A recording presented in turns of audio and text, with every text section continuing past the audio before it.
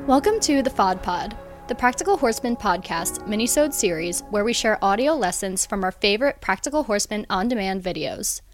At Practical Horseman On Demand, you can enjoy hundreds of how-to videos and get insider access to exclusive interviews and lectures, slow-motion demonstrations, and step-by-step tutorials taught by top-level pros in the hunter, jumper, equitation, and eventing disciplines. Head over to practicalhorsemanondemand.com and use promo code FODPOD for 15% off when you sign up. That's practicalhorsemanondemand.com and promo code FODPOD, that's PHODPOD, for 15% off. Now enjoy the training clip. Now go to a slight shoulder forward positioning. So that is just inside leg to outside rein. Both of your hands go slightly over to the right. Your eye is up. Yeah, relax there. Relax your shoulders.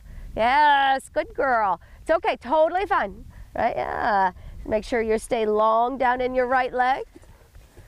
Should feel like your outside seat bone is in the middle of the saddle. Yes, good girl. Super. And even ask for a little more, right? That is so he tracks true. That is just lining him up. At the canter, you want to think a slight shoulder forward positioning. Yes, well done. Well done. Good girl. Now a little half halt, so close your leg to your hand. Close just your calf, not your heel, to your hand. And a smaller circle now, a smaller turn. So that you're working. Can you travel true? Can you be straight? Can you go where you want in trueness, right? Yes, good girl. Well done. Now go bigger and lengthen the stride, keeping him tracking true. Stay with him. Stay with it. Good girl. Well done. Okay, so now so you know, right, that was wonderful. I had you gallop that jump because that's a compression exercise. So each time you did the cows in after the exercise, horses learn and they make assumptions, right? So he assumed that you wanted him to get deep, right? There's nothing wrong with that, right? But what you want to do is also make sure that then you can say, yeah, but there's so many other options as well, right? So what he did each time when he got a little deeper was he was just repeating what he had done over here, right? Does that make sense?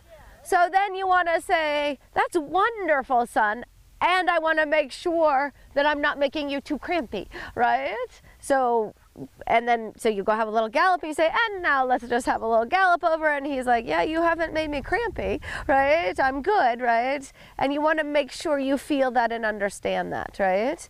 Does that make sense to you? Right? Like so that you can say, and now this, I want a bigger stride, I want a smaller stride, I want whatever, right? Because horses are, like he is so trainable, right?